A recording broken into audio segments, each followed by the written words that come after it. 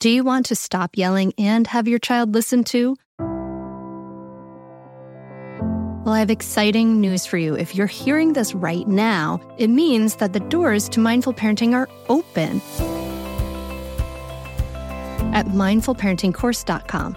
This only happens for a limited time, and it may be perfect for you if you want to be that patient, calm parent, but you're afraid of being walked all over, you're losing it, and you want to be that steady, peaceful parent.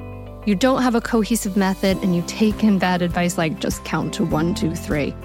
Mindful parenting is an evidence-based system that not only teaches you how to calm your reactivity, but offers you a ton of personal guidance. A lot of other parenting coaches talk about the best way to respond to your child, but guess what? They don't walk you through the research-proven practices that it really takes to create changes that actually last. Mindful parenting teaches you the specific steps to create cooperative, loving relationships for life. In mindful parenting, you can learn how to stay calm, even if you find yourself shouting hourly now. Be present for your child no matter what they're going through. Resolve conflicts easily without yelling or taking away the iPad. Set limits without your child resenting you for days afterward. And build trust between you and your child so that you avoid misery in the teen years.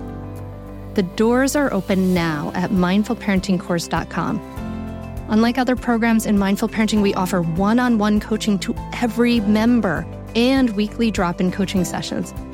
Don't wait anymore. You and your kids are worth leveling up. Go to mindfulparentingcourse.com and join now before the doors close again. That's mindfulparentingcourse.com. I'll see you there.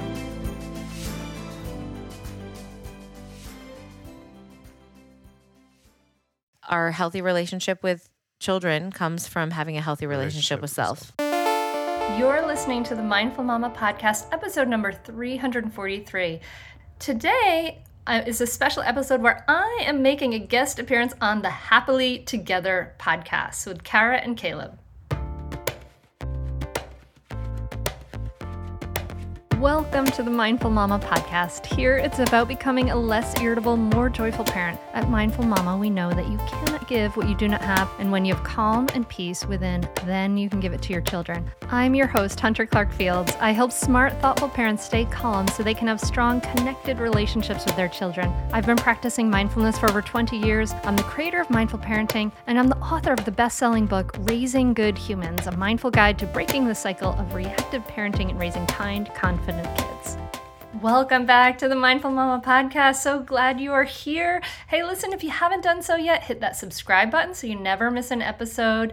And if you have gotten some value from the Mindful Mama podcast, please do me a favor and go over to the Apple Podcasts or Spotify. Leave us a rating and review. It just helps the podcast grow more. It takes 30 seconds of your time, and I really, really greatly appreciate it from the bottom of my heart. In a moment, I'm going to be sharing this great conversation with you where I make a guest appearance on the Happily Together podcast with Kara, a former celebrity chef, and Caleb, an ex-NFL linebacker. In this conversation, we talk about what it means to parent mindfully. And this is really a must listen for any parent, but also for anyone who's looking to increase their mindfulness and learn how to consciously move from reacting to responding in life. And so there are 3 important takeaways I want you to listen for in this episode. How change begins with a willingness to accept that you're not where you want to be.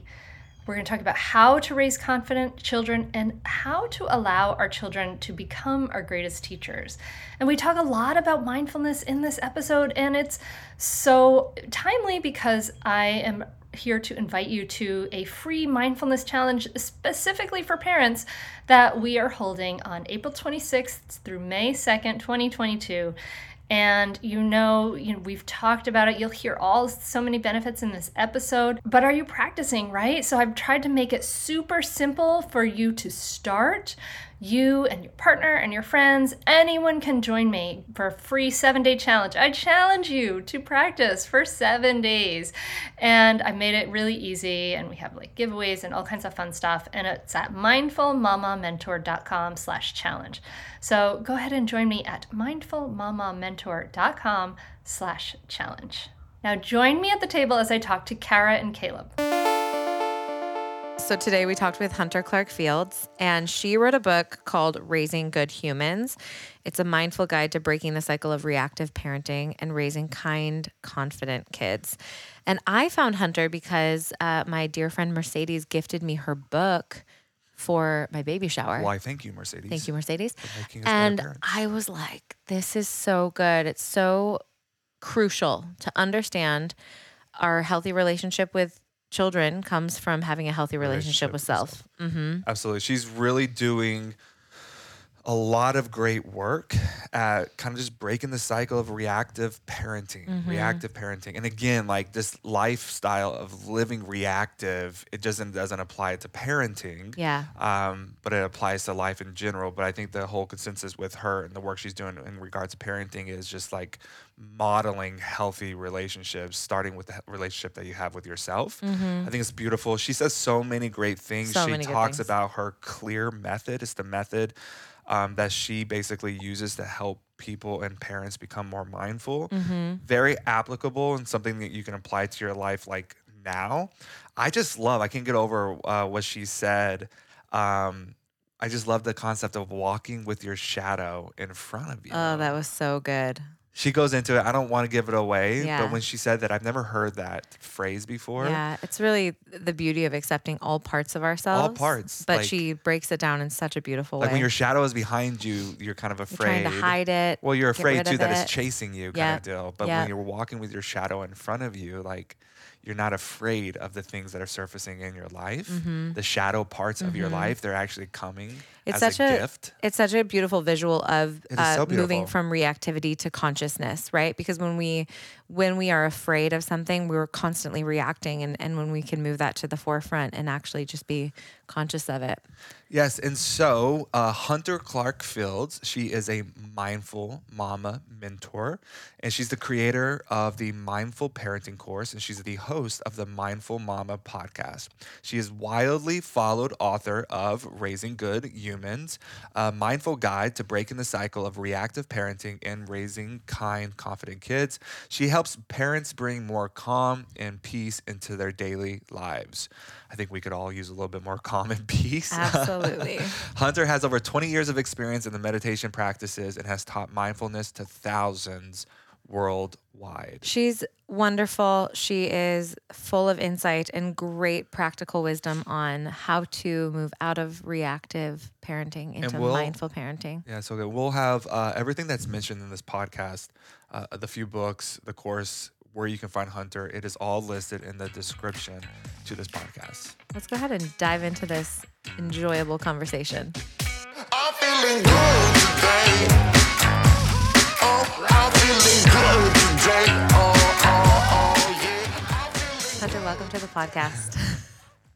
Thank you. I'm glad to be here. We're so glad to have you here, especially as we enter this little home stretch before our first child comes. I selfishly was like, I want to have Hunter on the podcast. She talks about mindful parenting. She's a mindful mama mentor. And we're just so glad you're here. Well, I'm glad you asked me. I mean, I think that's really insightful of you to be thinking about that. You know, because like a lot of times we go into at least like first birth and it's all like the stuff, the labor, and then you're just like, oh. Okay. Like there's this whole world of parenting after that.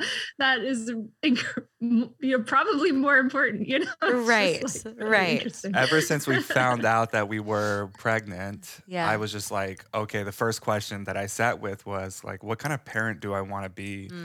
And I've done so much work since, walking away from football over a decade ago and going on my own kind of path and my own journey of healing. So much of my healing has been going back and really looking at the ways that I was parented. And I say that with such compassion and grace towards my parents. I do honestly believe that they did the best that they can. But I never really correlated the mental health challenges that I faced as a young adult with being wildly overparented. And so when we found out that we were having a kid, I was just like, I do not want to be that overparent. That parent that overparents. So like Julie Lycott-Hames is somebody that I've gotten to know pretty well, and we've talked to her. But it's just been an interesting journey because she's not even here yet, and I know that she's going to be our greatest teacher, but yet I've already learned so much. It's just in the process of like, what kind of parent do I want to be? And when I answer that question, it is a mindful parent. And so I second what Kara said, and I'm just so glad that you're here with us today. Yeah. Can you just tell us a little bit, maybe about why this work? What got you into mindful parenting? I want to tell you about a great podcast that you should check out, especially if you ever deal with any school system, which you probably do. It's called Understood Explains. This season of the show is hosted by teacher and special education expert Juliana Urtubey, and it's all about how to navigate individual education plans, also known as IEPs. And this season of Understood Explains covers topics like how to tell if your child needs an IEP and busts common myths about special education. So I checked out the episode on the difference between IEPs and 504 plans because my daughter Maggie uses a 504 plan, and it was really, really helpful. It went over all the differences, which one's better, how to get them, different myths and what your rights are, all kinds of different things that you should understand if your child may need extra help in education through an IEP or a 504 plan. The tone is super helpful, friendly, and smart. I highly recommend you check it out. To listen to Understood Explains, just search for Understood Explains in your podcast app. That's it. Understood Explains. Hey there, I'm Debbie Reber, the founder of Tilt Parenting and the author of the book Differently Wired. The mission of Tilt is to change the way neurodivergence, whether that's having a learning disability, having ADHD, being gifted, autistic, or some combination of all of the above, is perceived and experienced so differently wired kids and the parents like us raising them can truly thrive. On the Tilt Parenting podcast, I get to talk with authors, therapists, educators, and parenting experts who are committed to this mission. I ask the questions my listeners are most curious about when it comes to supporting our kids. And in turn, my guests share strategies for challenges, out-of-the-box ideas for navigating school, best practices for therapies, tips for advocating, and so many thoughtful insights on what it really takes to help our kids grow up feeling seen and respected so they can create awesome lives for themselves. I know that raising a differently wired kid can feel overwhelming and isolating, but I promise you, you are not alone, and it can feel so much better. If you're on this parenting journey, come listen to Tilt Parenting. Together, we can shift this paradigm and show up for our exceptional kids with hope, possibility, and joy. Well, mindfulness came into my life when I was younger because I was I was a highly sensitive kid, and I just felt things very deeply, and I would feel kind of crushed by the world fairly often. Like it was just a lot to handle as living as a human being is. And mindfulness was something I started studying as a teenager. And, and I started really, really practicing just a few years before my first daughter was born. And it made such a profound impact on my life. So I was very up and down. I would feel very fall into these pits every kind of week or two in my life. And after I had a steady meditation practice, and I started reading for a decade, but then after I had a steady meditation practice, I'd really just stopped falling into those pits every week or two. It was whoa, I am so much more even keeled than I was. And I hadn't even realized it was just this missing thing. And it was lovely. It really gave me a lot of equanimity in a big way. It had a big impact on my life. And then I had my first daughter, and lo and behold, she's kind of highly sensitive as well. And it's really hard. That first year was really hard. I remember, she would just remember I was in this birth center, and my friends, they would be they would just seem so blissed out. And I'd be like, it's hard. Why am I struggling?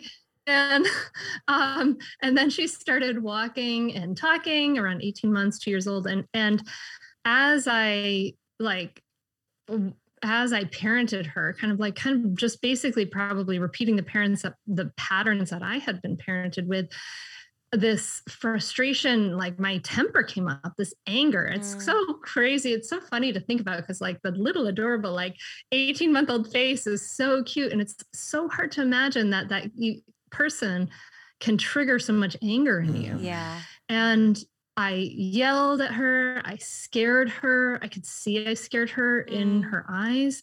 And I mean, this just wasn't like, there was a pattern of like, there was this happening. And I really had to say, okay, well, lying on the floor crying and guilt and shame is not really helping me very much. Yeah. What can I learn here? And so I had to really kind of go back to the mindfulness practices, because one of the things that it really, really helps us do is that emotional regulation, and helps us to practice impulse control and also like the awareness. So I had this awareness of when my daughter has like big feelings, and she gets these big feelings in my body, it felt unacceptable. Like it felt like this was unacceptable. And then I yelled, and then I realized I had those feelings because when I was little and I had those big feelings, my father's temper came out at me. And so he gave me this message loud and clear that it was unacceptable to have these big feelings. And so you could see just kind of how that pattern perpetuated itself. Yeah. And so that's really where all this work comes into play, is like me wanting to do better was basically what I was really bad at. I was like kind of good at doing all these other things. And why am I so bad at parenting? And like, also like, I was at that time, I started to listen to all these parenting coaches, and they would say like, respond this way. And I would be like, but I can't respond this way. And so I had to really wanted to bring together all that work with mindfulness that helps us to regulate ourselves with that work with skillful communication, because you literally like kind of can't access that new learning if you aren't able to kind of access your whole brain through some regulation of the nervous system, which is a whole other thing. So No, it's so good. That's amazing. That's amazing. I love it. I love just this idea of entering into parenting consciously. And I think like so many people don't take inventory of the ways that they were parented and of the things that they carry into parenting. Yeah. We carry so much subconsciously in. And I think it's on your website where you say a healthy parent begins with a healthy relationship with you. Can you? No, it's go ahead. A healthy life, or I wrote it down. It was healthy relationship with your child begins with a healthy relationship with yourself. I think it's important to, before you ask your question, like, one, I know someone has probably said this to you, but just like honoring you. I think like what I heard in all of that is this willingness and this wanting to do better, or this wanting to parent differently. Like there was that curiosity in you to begin with. And I think that's such like a fundamental like thing that has to, before change happens, there has to be like, oh, can I do this better? And it's not that it's not enough, but can I do it better? I just think that's like so powerful, of having that curiosity and that desire to parent differently. That's where it all starts. Yeah, absolutely. I love that note on curiosity. Can you unpack that statement for us? A healthy relationship with your children begins with a healthy relationship with you. Yeah. For someone who maybe is on the parenting journey or thinking about the parenting journey, how do we begin that healthy relationship with self so that we can be in healthy relationship with our children? Well, it's such an awesome fundamental truth to kind of like pull out of this whole thing, because we go into parenting and we want the best for our kids, and so many people want to do the best for our kids, and we're very like other focused in that we're child focused, right? And it's really, really fascinating, because actually all the, what we want for our kids, and probably one of the things you're thinking about now, because you're entering, into this, is that we want them to be securely attached, right? Like we want them to have a secure attachment. We've learned about that, how it promotes confidence, more happiness, better sibling relationships, better relationships with friends, all of these things. We're like, oh God, I need to have that. And so we think like, we need to do all these things, or like I have to sleep a certain way or whatever. And really, what's really, really fascinating about that is that the research really shows that it's not about, has nothing to do with how you sleep. It has nothing to do with like what kind of carrier you have your baby in. Yeah. It has everything to do with your ability to be present, your ability to feel your own feelings, process your own feelings, your ability to have a healthy relationship with yourself, because you can't be sensitive and connecting with another if you can't be sensitive. You can't be self-aware. You can't be connecting with yourself. If you're trying to connect with another but you're like closed off to yourself, that connection is just not going to happen. And that's when, you know, like insecure attachments and things like that happen. So it really, really begins with our ability to be aware, self-aware, our ability to feel our feelings, our ability to practice, regulate our feelings, all of that, like our ability to take responsibility for ourselves and our stress levels and all of those things as best we can in the circumstances we have, because we don't all have the greatest circumstances to be able to do that. But that's where that relationship starts. It starts with your relationship with you and that self-awareness. Which all starts with mindfulness. I love it. We just solved a lot of world's problems. We just solved all the parenting problems. I love it. I love that you brought up a secure attachment, because I from the way that I understand it, you know, your attachment style is derived from usually your primary caretaker. And I know, and again, I say, Mom, if you're listening, which I'm sure you are, because you love everything that I do, and I appreciate the support. I know that you did the best that you could absolutely do, you know, but I also know, like, my father was always at work, and then, so my mom really, you know, we were on the road. I was an athlete ever since I was young. My mom did not have the mindfulness or the self-awareness, and she was a very reactive parent. And I never understood how that anxious attachment that was created between my mother and I, and really created, and it was like my, you know, the language of my nervous system, how that played out a role in my adult relationships as I began to get older and begin to date people and so on and so forth. And I remember one time dating a girl before you, and she said essentially like, "Why are you always watching me?"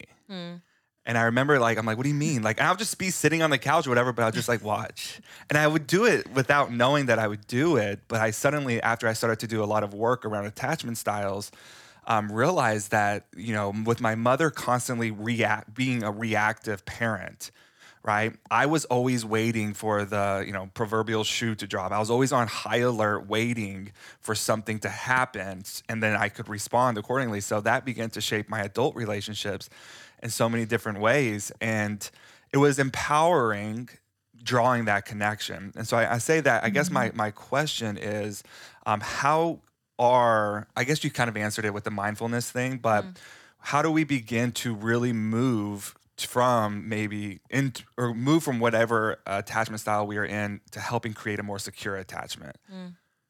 Yeah, 'cause that's really interesting because, they say like you're 70% likely to have the same attachment style like as your primary caregiver, but we have neuroplasticity, right? We can grow, we can change, we can heal, and all of those things.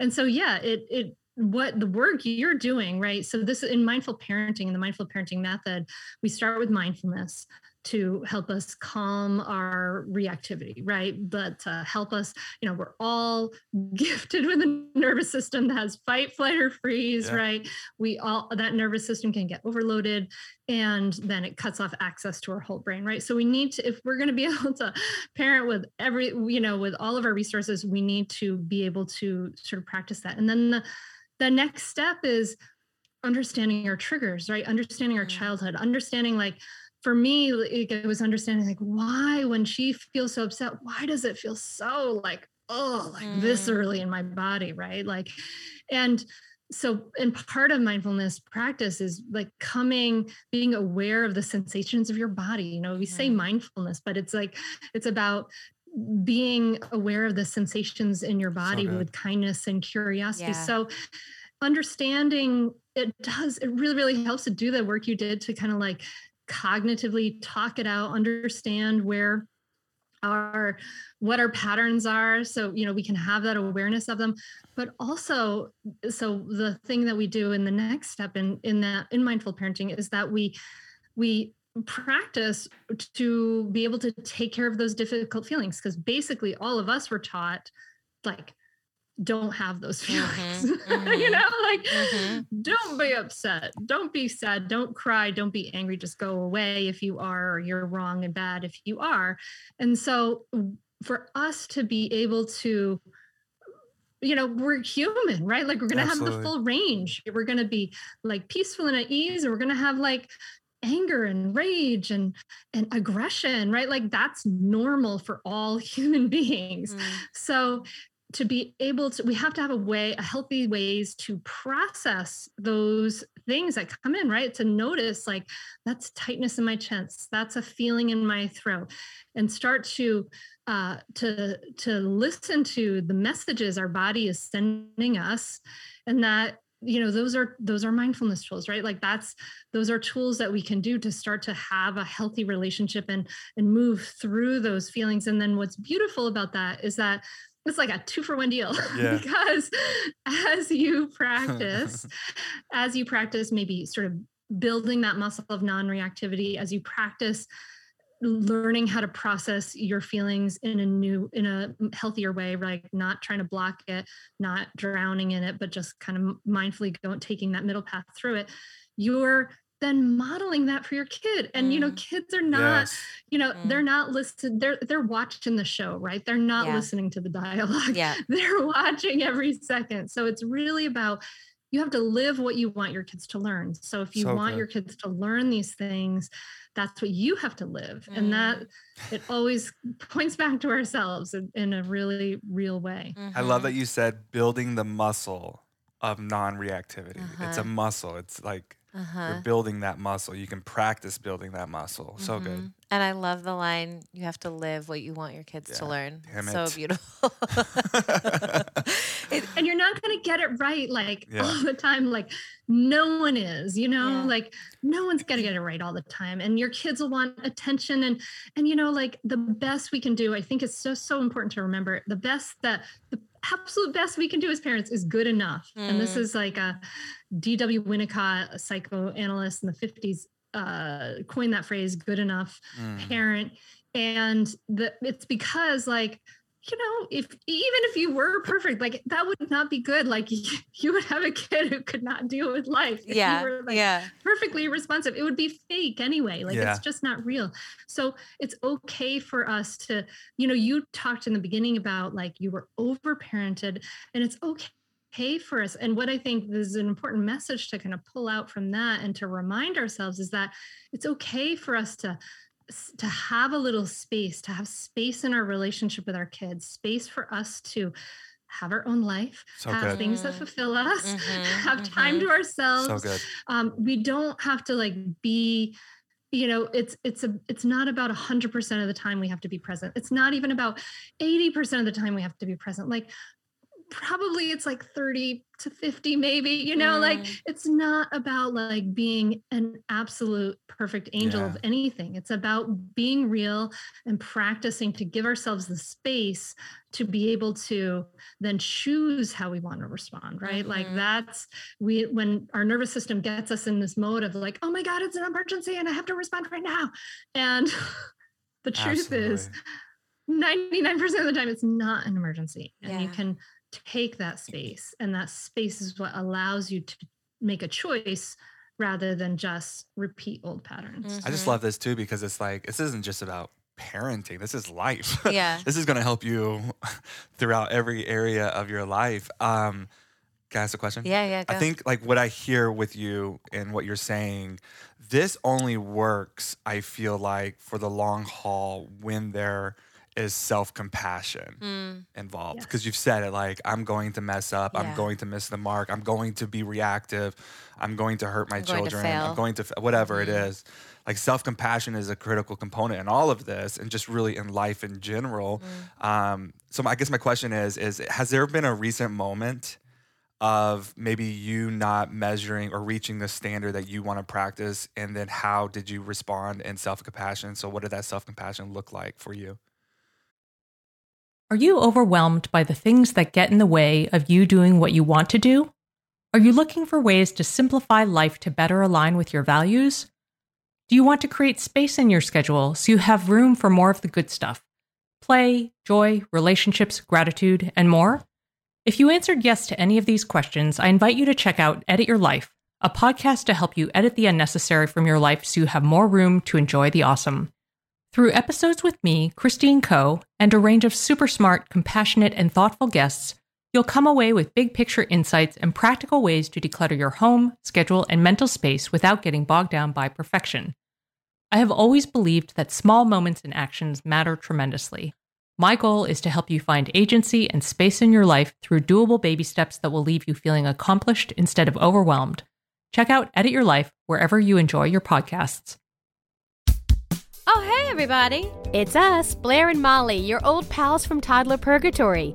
Two moms who are also actors, who are also creative beings, who sometimes feel stuck. And now we're back with a whole new podcast about unsticking it, launching in January. What happens when life gets in the way of our creativity instead of nourishing it? We talk to all sorts of guests about how to break through the mucky, gluey, sticky wall that can get between you and your creativity. We hear about their journeys, their successes, their challenges, and even their bougie coffee shop orders. So, join us, won't you, as we deep dive into how to unstick ourselves from the life gunk that can get in the way of our creative freedom. Get out of there, life gunk. Let us help you get back to your best creative self. Look for Unsticking It with Blair and Molly. Wherever you listen to podcasts, starting in January. Unsticking It with Blair and Molly. Because sometimes life sucks. Yeah, there has been a recent moment. I mean, there always will be because we're human, right? I don't know. I made a joke about we were talking about I don't know how, like, in the 80s there were all these like songs about jumping. There's like Jump around. and the Pointer Sisters jumping, and there was crisscross jump. Anyway, no one's gonna remember this. I know. But anyway, they were making a joke about it, and I was like, yeah. Everybody in the 80s was like, they were jumping all the time and we were skinnier and whatever. And it was like a little bit unskillfully said. It was kind of like a little bit of a fat shaming kind of way of saying it. And it was like not such a skillful way of saying something. And so, and one of my daughters is a little heavier, and I was just like, oh crap. Like later I was like, that wasn't such a great thing to say. So the next morning, as I kind of realized and processed it, I just went into her bed and I was like, hey, good morning in the morning. And we snuggle in the morning a lot. And I said, I just told her, I said, when I said that thing last night, I said this, I said, I just want to apologize for that because I think it was not a cool thing for me to say. It wasn't good. So the point of that is like, we're in a relationship, right? Like our the thing with our kids, it's like a relationship, just like a relationship with your spouse. And you're going to be human. You're going to say stupid, unskillful things from time to time because you're human. Yeah. And so when we can offer ourselves some compassion, then we're able to do that step of, we're able to face that step of like, let me like make a repair here. Let me acknowledge that I was making a dumb statement and repair. And the reason why that works with self-compassion, which is so powerful, like we're in a culture that's very shaming and blaming. And if I said to myself, oh, you're such a jerk, you're a horrible person for, or if I shame myself for making that like off the cuff, unskillful, not great comment, then I would be like, oh, I'm terrible. It kind of puts you in this like pit where you can't really make a change, right? You just feel helpless and you feel, you just feel like you can't, there's something inherently wrong with me. Absolutely. And et cetera. But if you can say, oh, that was a stupid thing to say. Yeah. It's like, oh, that stinks. Okay. Well, you said a stupid thing. That's life. I know you have a good intentions in general. You're generally a good person to, if you can have that kind of more that dialogue with yourself, like give yourself a soft landing when you mess up, then you're able to pick yourself up and start again, right? You're able to begin anew because the truth is like any kind of growth is kind of outside our comfort zone. And so for me to say, wow, where did that come from? And kind of understand, like, there's something going on there. To grow from that comment, that mistake, I have to kind of get out of my comfort zone, and to be that, I have to be softer, kinder to myself. Does that make Absolutely. sense? It makes total sense. And it really does create such a sense of safety for your daughter.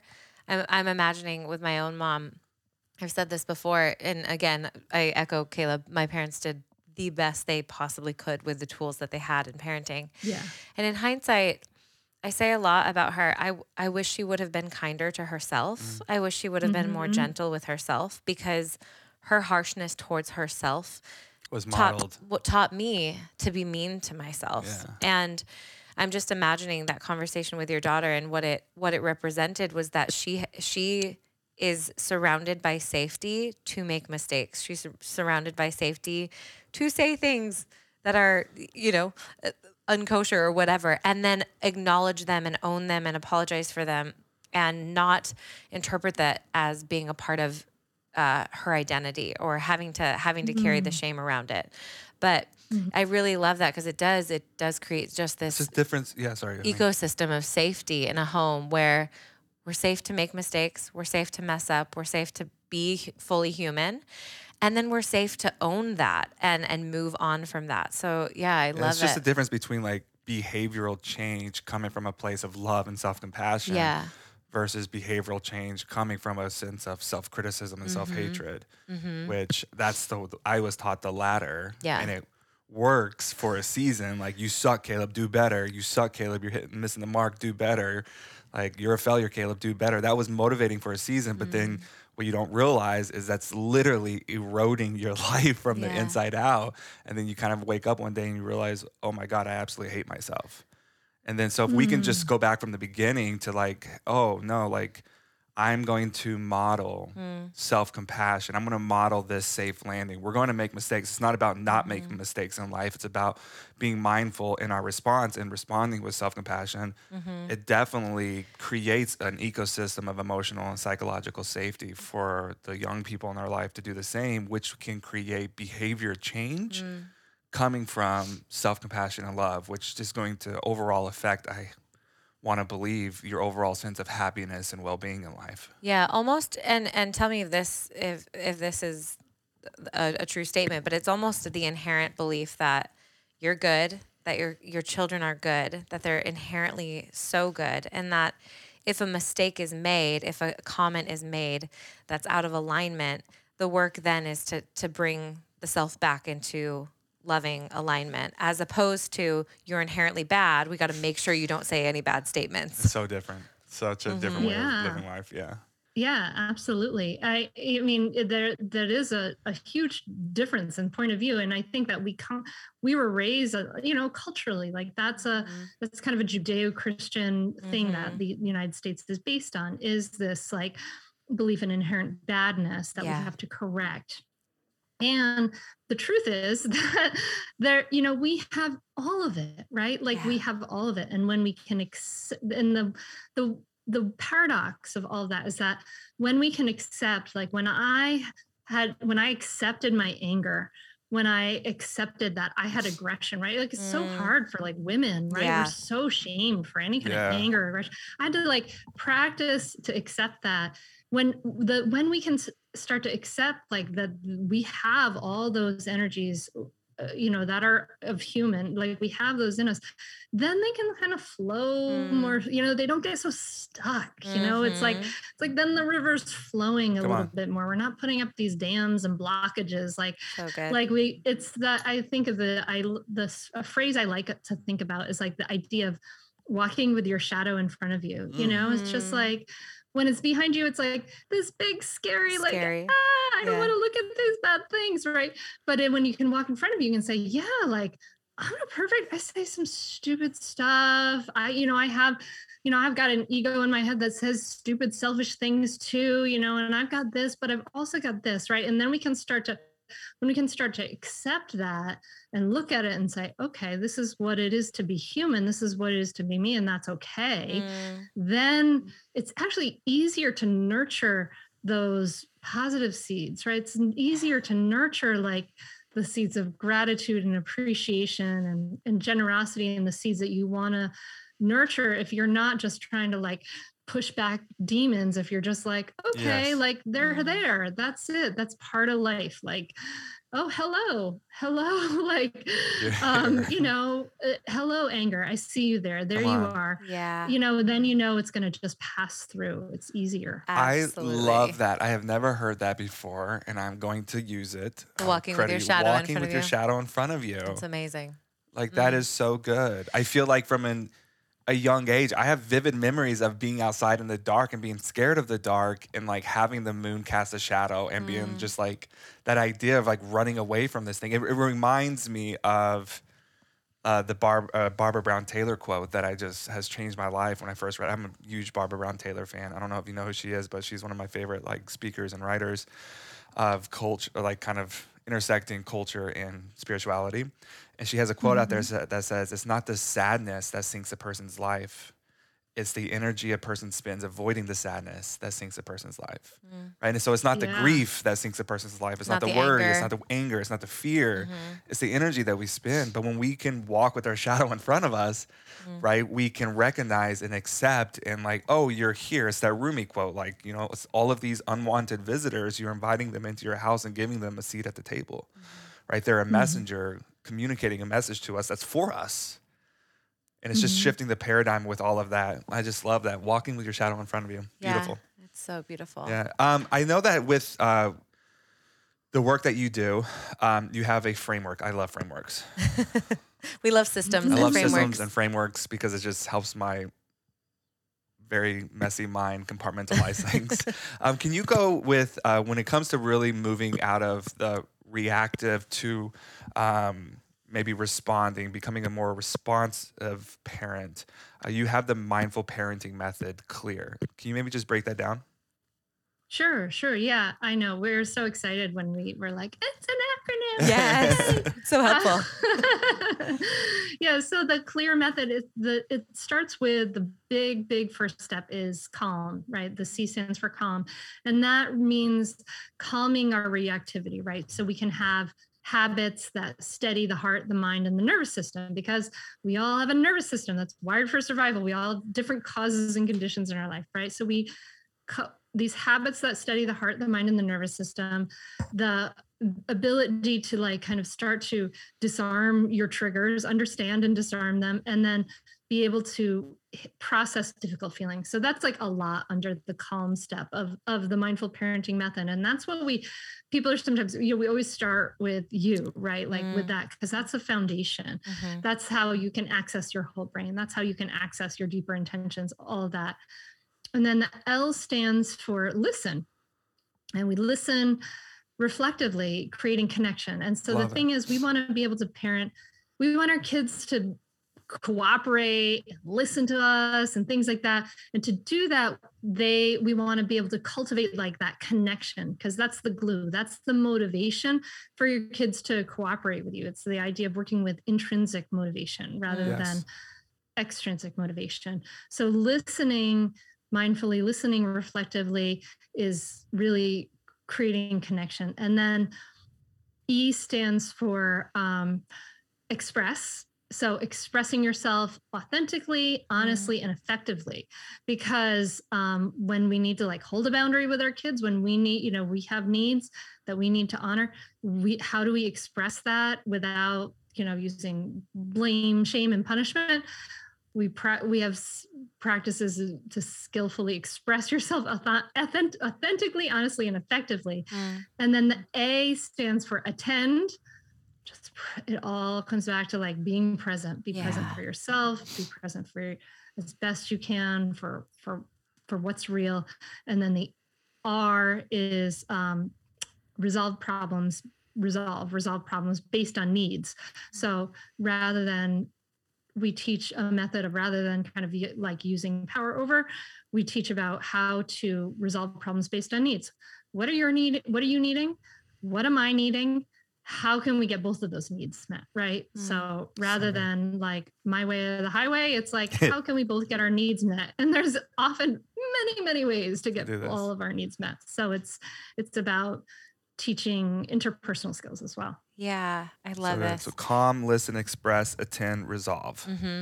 With this method, how have you seen it show up differently? I know you have 2 daughters. How have you seen it play out differently with 2 different personalities? Well, I mean, it's interesting to see. I've seen it play out in like lots of different people, right? Like in all these different people. Well, it's interesting, with my older daughter, I was more unskillful. Like she got some unskillful patterns in the very beginning.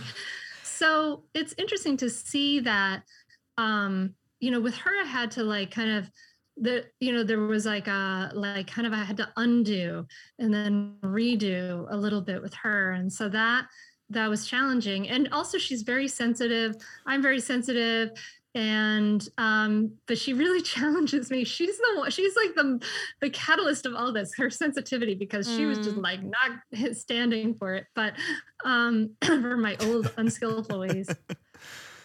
So I have to be really self-reflective with her and really honest, and I have to practice to like create that connection, listen to create connection. It's interesting, when she was 4, I listened to her talk about My Little Ponies and talk about the whole story of My Little Ponies and what Fluttershy is doing and blah, blah, blah. And now when she's 14, she talks to me about all these different things, like on her own terms, right? So because she knows I'll listen to her, right? So it's always coming back to that listening for creating connection. With my second daughter, it's interesting because it's so different, right? Like second daughter, I was like, all right, I'm starting to understand some of this stuff 3 years later, right? And I'm putting together things. I've been taking trainings. I've been going and putting all this stuff together. And so she's like a more emotionally intuitive person. It's really interesting to kind of see that. And she's more expressive of her inner self, and what's kind of happening with her emotionally. So I don't know, it's so hard to say. Yeah. No, it's good. Yeah. People, right? They're such different personalities. But yeah, it's interesting. Like the biggest changes I see are like when people start using all the tools and then they're like, oh, like my kids started listening to me. They're like, oh my God, like it's so exciting, to see, because what happens is kids get in a pattern of resistance if we're doing things like threatening and ordering, and like if you have a 2-year-old, you're going to see this soon. Like you get in the world of 2-year-olds. Poor 2-year-old's life is like constant commands and orders. Yeah. Like, put on your shoes, take off your shoes, put on your shirt, pick up the toy, come over here, go over there, get in the car seat, right? Like it's like endless. And so it's interesting to think about like, well, how can we communicate with this person without just issuing commands? Because what happens is like nobody likes being ordered around, even if you're 2. And so they start to develop a habit of resisting you. And that's really where a lot of that starts. And then we start up the ante and go for the threats, right? But it all starts there. And it's so interesting to see like, well, how would I say this to like my mom if she had to put on her shoes and get out the door, right? Okay. So it's interesting to kind of start to shift our mindset about communication, because we're in a culture, in a sea of communication that speaks to kids in a certain way as a lesser than way. It's really interesting. That is so interesting.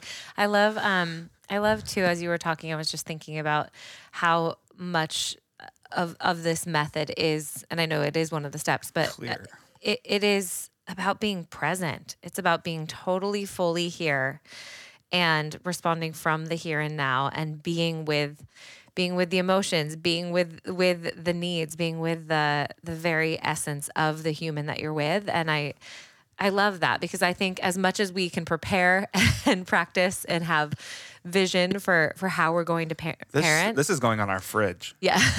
So much of it will come down to our ability to be present with her. Yeah. Can you, so when the last resolve, solve problems based on needs, is this like resolving between parent and child? Is that what you're? Yeah, well, I mean, the kind of secret about like mindful parenting and raising good humans is that these are life skills for any relationship. Yes. So they're universal skills. Yeah. Actually. But between parent and child. So if you have a need and your child has a need, you're going to have conflict. Like conflict is totally normal.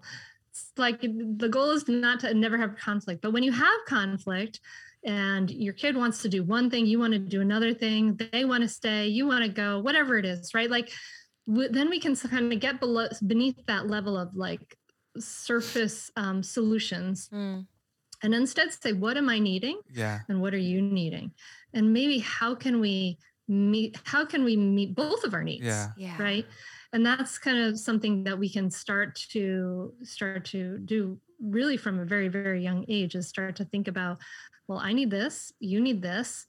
How can we meet these needs? And so and when our kids are older, we can have a conversation about it. We have a whole process. Like I have people write on a big piece of paper and, I have a whole process with it, but like it can start when they're young, when they're nonverbal, where you just verbalize what your guesses are about their needs and start to say that. So it's really a process that can be adapted to any age. It's never about the thing; it's about the need behind the thing. It's just so important to remember that. I know in your book, "Raising Good Humans," it's the mindful guide to breaking the life cycle or the cycle of reactive parents and raising kind, confident kids. Can we kind of shift the conversation into that last piece of raising confident kids? Kind and confident. Kind too, yes. That's good. I'm just always kind of interested in the confidence side of things. I learned early on that my confidence was found in my skill set and my ability. Right. And so that was a very, big surge of confidence at a young age, but I never really grew the self-efficacy part. I never really grew into the inner self-confidence that I could do hard things, that I can fail and get back up again, right? The confidence that comes from resilience. That was never kind of cultivated inside of me. And so having only confidence in my skill set and talent, the challenge became, when I get into the NFL, suddenly I'm not the most skillful and not the most talented. And I'm like, fuck, where's my confidence? It's like, I've lost all confidence. So I think the question is how do we begin to cultivate a more intrinsic confidence that's derived from self-worth? Yeah, that's a great question. And it is interesting to think about it. Like you had this external sense, and that's amazing. That's a powerful anchor in your life. That's really cool. When I think about this, like the kind and confidence things, I think about like, well, what do I want for my kids ultimately? And ultimately, I want them to be comfortable in their own skin. Yeah. Good. I want them to feel like themselves for who they are, accept their feelings, right? To be able to love them, accept themselves exactly as they are, right? And that's really, really what that boils down to. Because if they can do that, if they can like themselves for they are, if they're comfortable in their own skin, then they can do anything, right? Absolutely. They I can love that. figure out how to solve problems and they can overcome adversity. They can have resilience and all of those things. So I think ultimately that essentially comes down to us being able to love them unconditionally, accept them, whatever their feelings are, all the different feelings, right? So that's part of that kindness and confidence. Also in mindful parenting and raising good humans, talk about like kind of the conditions of, your home and simplifying, right? Kind of like part of that confidence, that resilience that ability to problem solve and all of that comes from having a grounded and creative mind, you know? And one of the worries I have for this generation of kids is that they never allowed to be bored. Yeah. They're never allowed to have a moment, you know, where they're not being entertained, etc. So I invite people to create some space for that, right? And it can be space in your schedule. It can be space in your home. You know, like in my house, we've had a screen-free Sunday, like a Sabbath for screens for like ever, and when they're young. And the most amazing projects come out of screen-free Sunday, like Love that. cardboard towers that are like super high, and the like making a fort in the woods, and all the different, like that all comes out of when they have the space and they can't take the easy answer for how do I deal with being bored. And so part of it is that loving acceptance. I mean, that's really the essential piece, right? Like, I'm here, I see you, I hear you, I accept you. And that like attention, right? Like your eyes light up when you see your kids, you know, you see them even when they're having a hard time and they're being a bitch. You're like, okay, I still love you. And then also some space and time in their lives to be able to discover who they are and to have skill sets, have competence, to have free and open play, to develop creative minds and things like that. I think that's also really important. Yeah. With your screen-free Sundays, is that something that you set the standard with since they were young, or is it something you had to backpedal on and be like, screens are going out of the house, and we are going to implement a new rule on Sundays? No, we started from when we were young. Good. So I don't know if that, like, they're 11 and 14 now. I don't know if we could do that now if we hadn't done it from when they were young. Yeah. So it's something that I really encourage you to do when your kids are young. I love that. Love that. Kara wants screen-free weeks. I do. Well, I think what you're touching on is such a beautiful, beautiful reality that we need space. We need space to explore who we are and what we want. And we live in a time where everything is just so crowded. Every moment is crowded and every day is crowded. And I love this perspective too, because the screen-free Sundays, how I interpret it is it's a gift. It's a gift of a Sunday as opposed to a rule. It doesn't feel like a rule. It doesn't feel like a Wait, what do you mean by a gift? Like it's a gift that you're giving your family. It's this expansive freedom gift of a Sunday, as opposed to sometimes when we create boundary or structure around things, it's like, well, we can't have screens from 7 to 2 or whatever the thing is, and it feels more rule oriented. This feels like I'm going to give my family a gift of a screen-free Sunday. Yeah, I wonder even if, like, I'm not diminishing what you're calling it, but like titling it like Creative Thinking Sunday, right? Where it's screen free, but we're going to essentially create new ideas on Sunday or whatever. I'm always like, what's the aspirational identity I want around the Sunday pull people into? You know, so what's the aspirational identity around Sunday? Yeah, but no, I love that. No, it's so helpful. I should implement that into my life now. Same. Let's start practicing. We should. Sundays are when the good shows are on TV, though. Hunter, we've in our non football's on Sundays, right? That might not work for you. It's true. In our child life, in our life without children, we've had a lot of time for screens and TV, and we keep joking that like it's all going to go out the window when she's here. Honestly, it's something I've had to grieve. It's not that we're like constantly watching screens, but just that moment of, okay, I've worked hard today. I've done my habits. I've met my goals. I've knocked off my to-do list.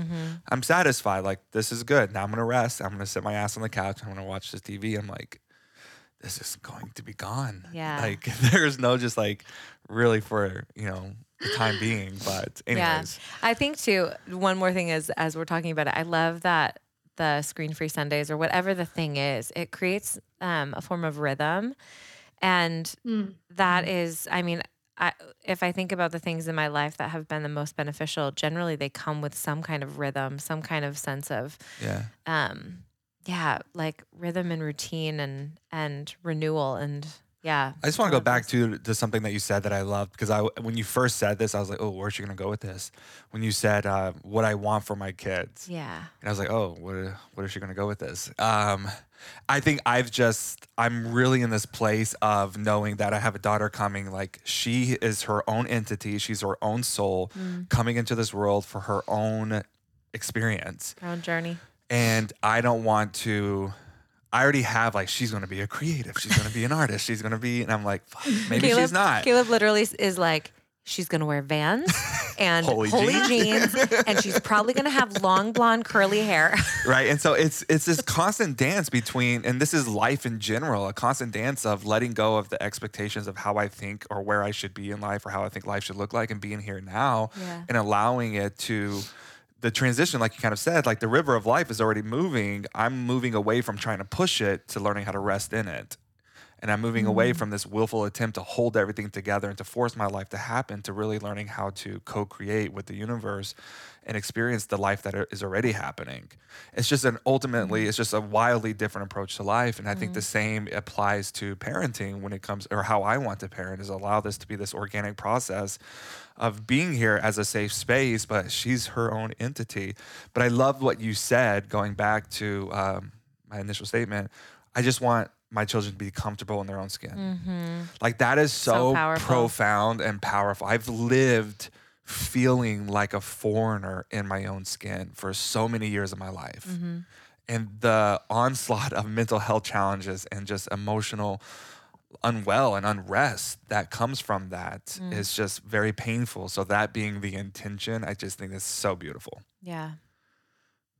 Yeah, I love the discussion about expectations, because we talk about that a lot in mindful parenting, the idea of beginner's mind, seeing things fresh, like being curious, right? Yeah. Who are you? You know, because kids are constantly changing, like letting go of our labels and kind of seeing, like, who are you? Like allowing them to be that different person that they are. And also acknowledging like that's part of like the human tendency, that's part of the human brain, is to make shortcuts and make labels because the brain wants to conserve energy. And so, it's really interesting. I felt like, I was really very open to whoever my kids wanted to be. And then it was interesting. Earlier this year, my 14-year-old daughter came out as being gay. And I was just like, there was some processing, like it had gone against an expectation about her that I didn't even know I had, and it's just interesting to kind of like see that, right? Like we practice these things, like we water the seeds of open-mindedness, we water the seeds of like being open and curious, and we acknowledge, right? Like, like we're human, we're going to make expectations. We may have different ideas. And so to have those processes, to be able to, my process was, okay, I got to go for a run.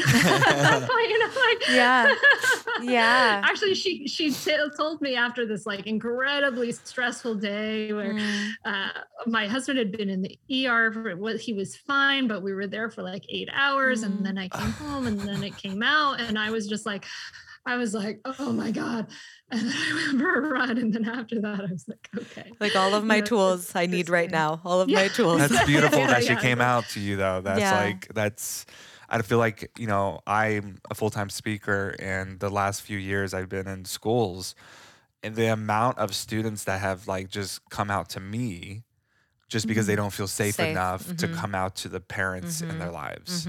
Right. And it's just kind of like, I think it's so beautiful, and it's a testament to the work that you've done in creating that psychological safety that I'm sure can be attested to, the mindfulness that you bring into parenting. And really speaks to that gift that you've given her of being comfortable in her own skin. Yeah, it's so beautiful. I've loved our conversation. I have a few rapid fire questions, if you're good with that. All right. So I'm going to give you a space for a billboard. You can say anything you want. What is it going to say? Oh, God.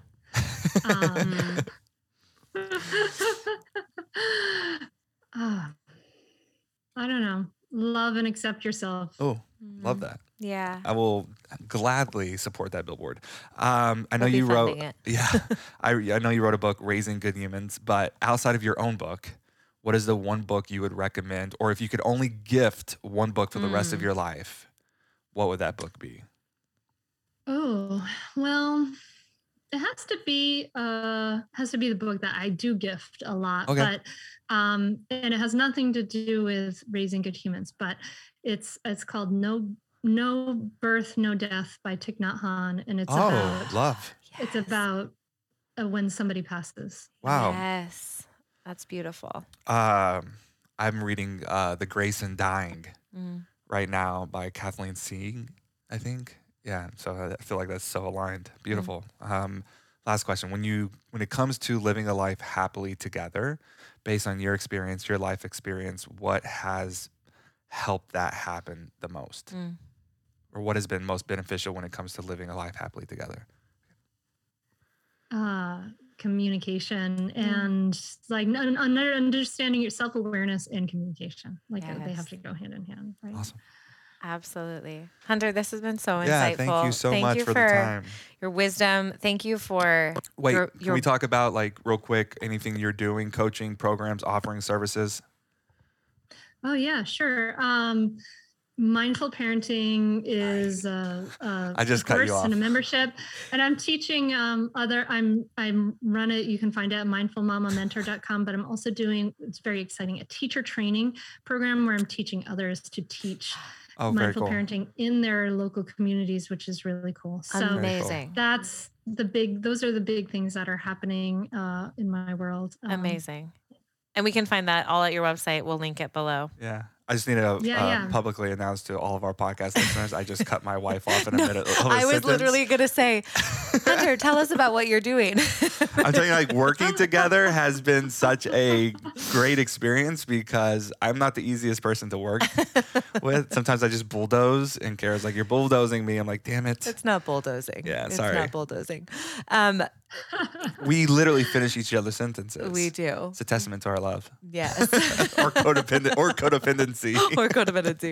Hunter, again, thank you so much. And your book, Raising Good Humans, we'll link below. Yeah. That has been, I was gifted that at my baby shower, very cool. and I have loved it.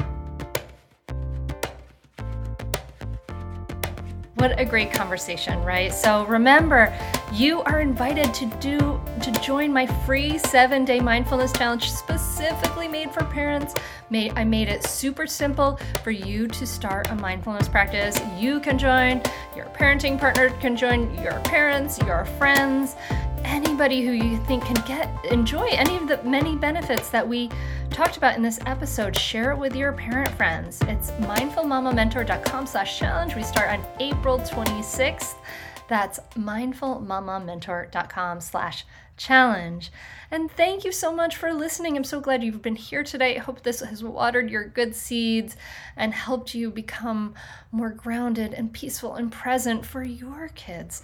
And listen, if you love this episode, please do me a favor, share it on your Instagram stories and tag me at Mindful Mama Mentor. And you might as well follow me there and fill your feed with great mindful parenting inspiration. So thank you so much for listening. I can't wait to see you over on Instagram at the challenge. Let's start to transform things bit by bit, because it really, really is true that as you create more peace in yourself, you create more peace for everyone. So thank you so much for listening. Have a great week. Namaste.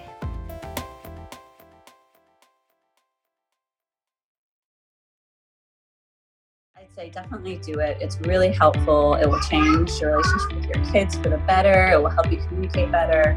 And just, I'd say communicate better as a person, as a wife, as a spouse. It's been really a positive influence in our lives. So definitely do it.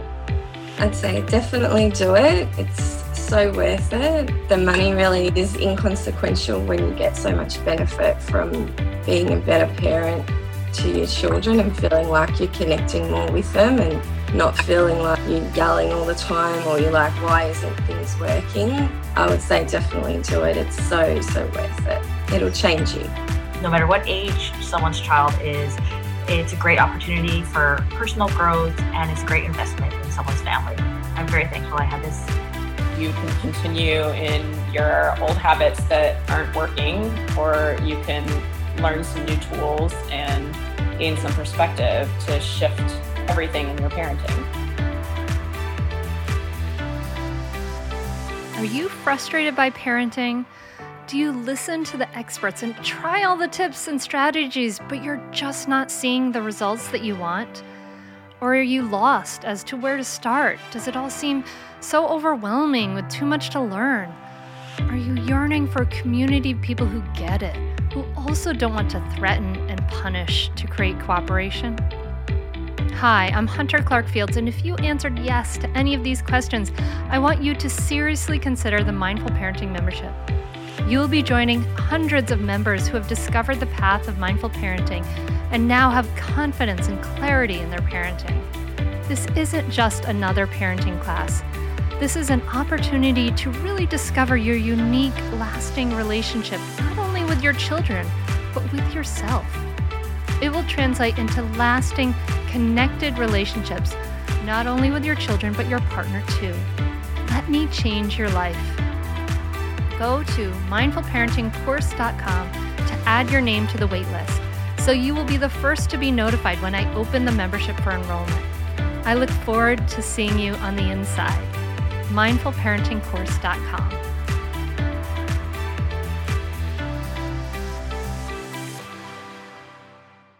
When it comes to raising kids, there's so much to consider. Things like, what do we feed them? When do we feed them? How do they sleep? What does it look like to raise kind kids? How does their nervous system work? How do I keep myself calm? What are my triggers? There's so much that comes into play, and we are distilling all of that information for you at Voices of Your Village podcast, where we bring experts in the field of early childhood and education and psychology and across the board so that you don't have to comb the internet for information. You get to show up and hang out and have shame-free, judgment-free conversations and insights into what it looks like to raise kind, empathetic, emotionally intelligent humans. I'm Alyssa Blask Campbell. I have a master's degree in early childhood education. I'm a mom of 2, and I am walking this journey right alongside you doing this work. Come hang out with me at Voices of Your Village, and we can dive into real conversations with actionable tips.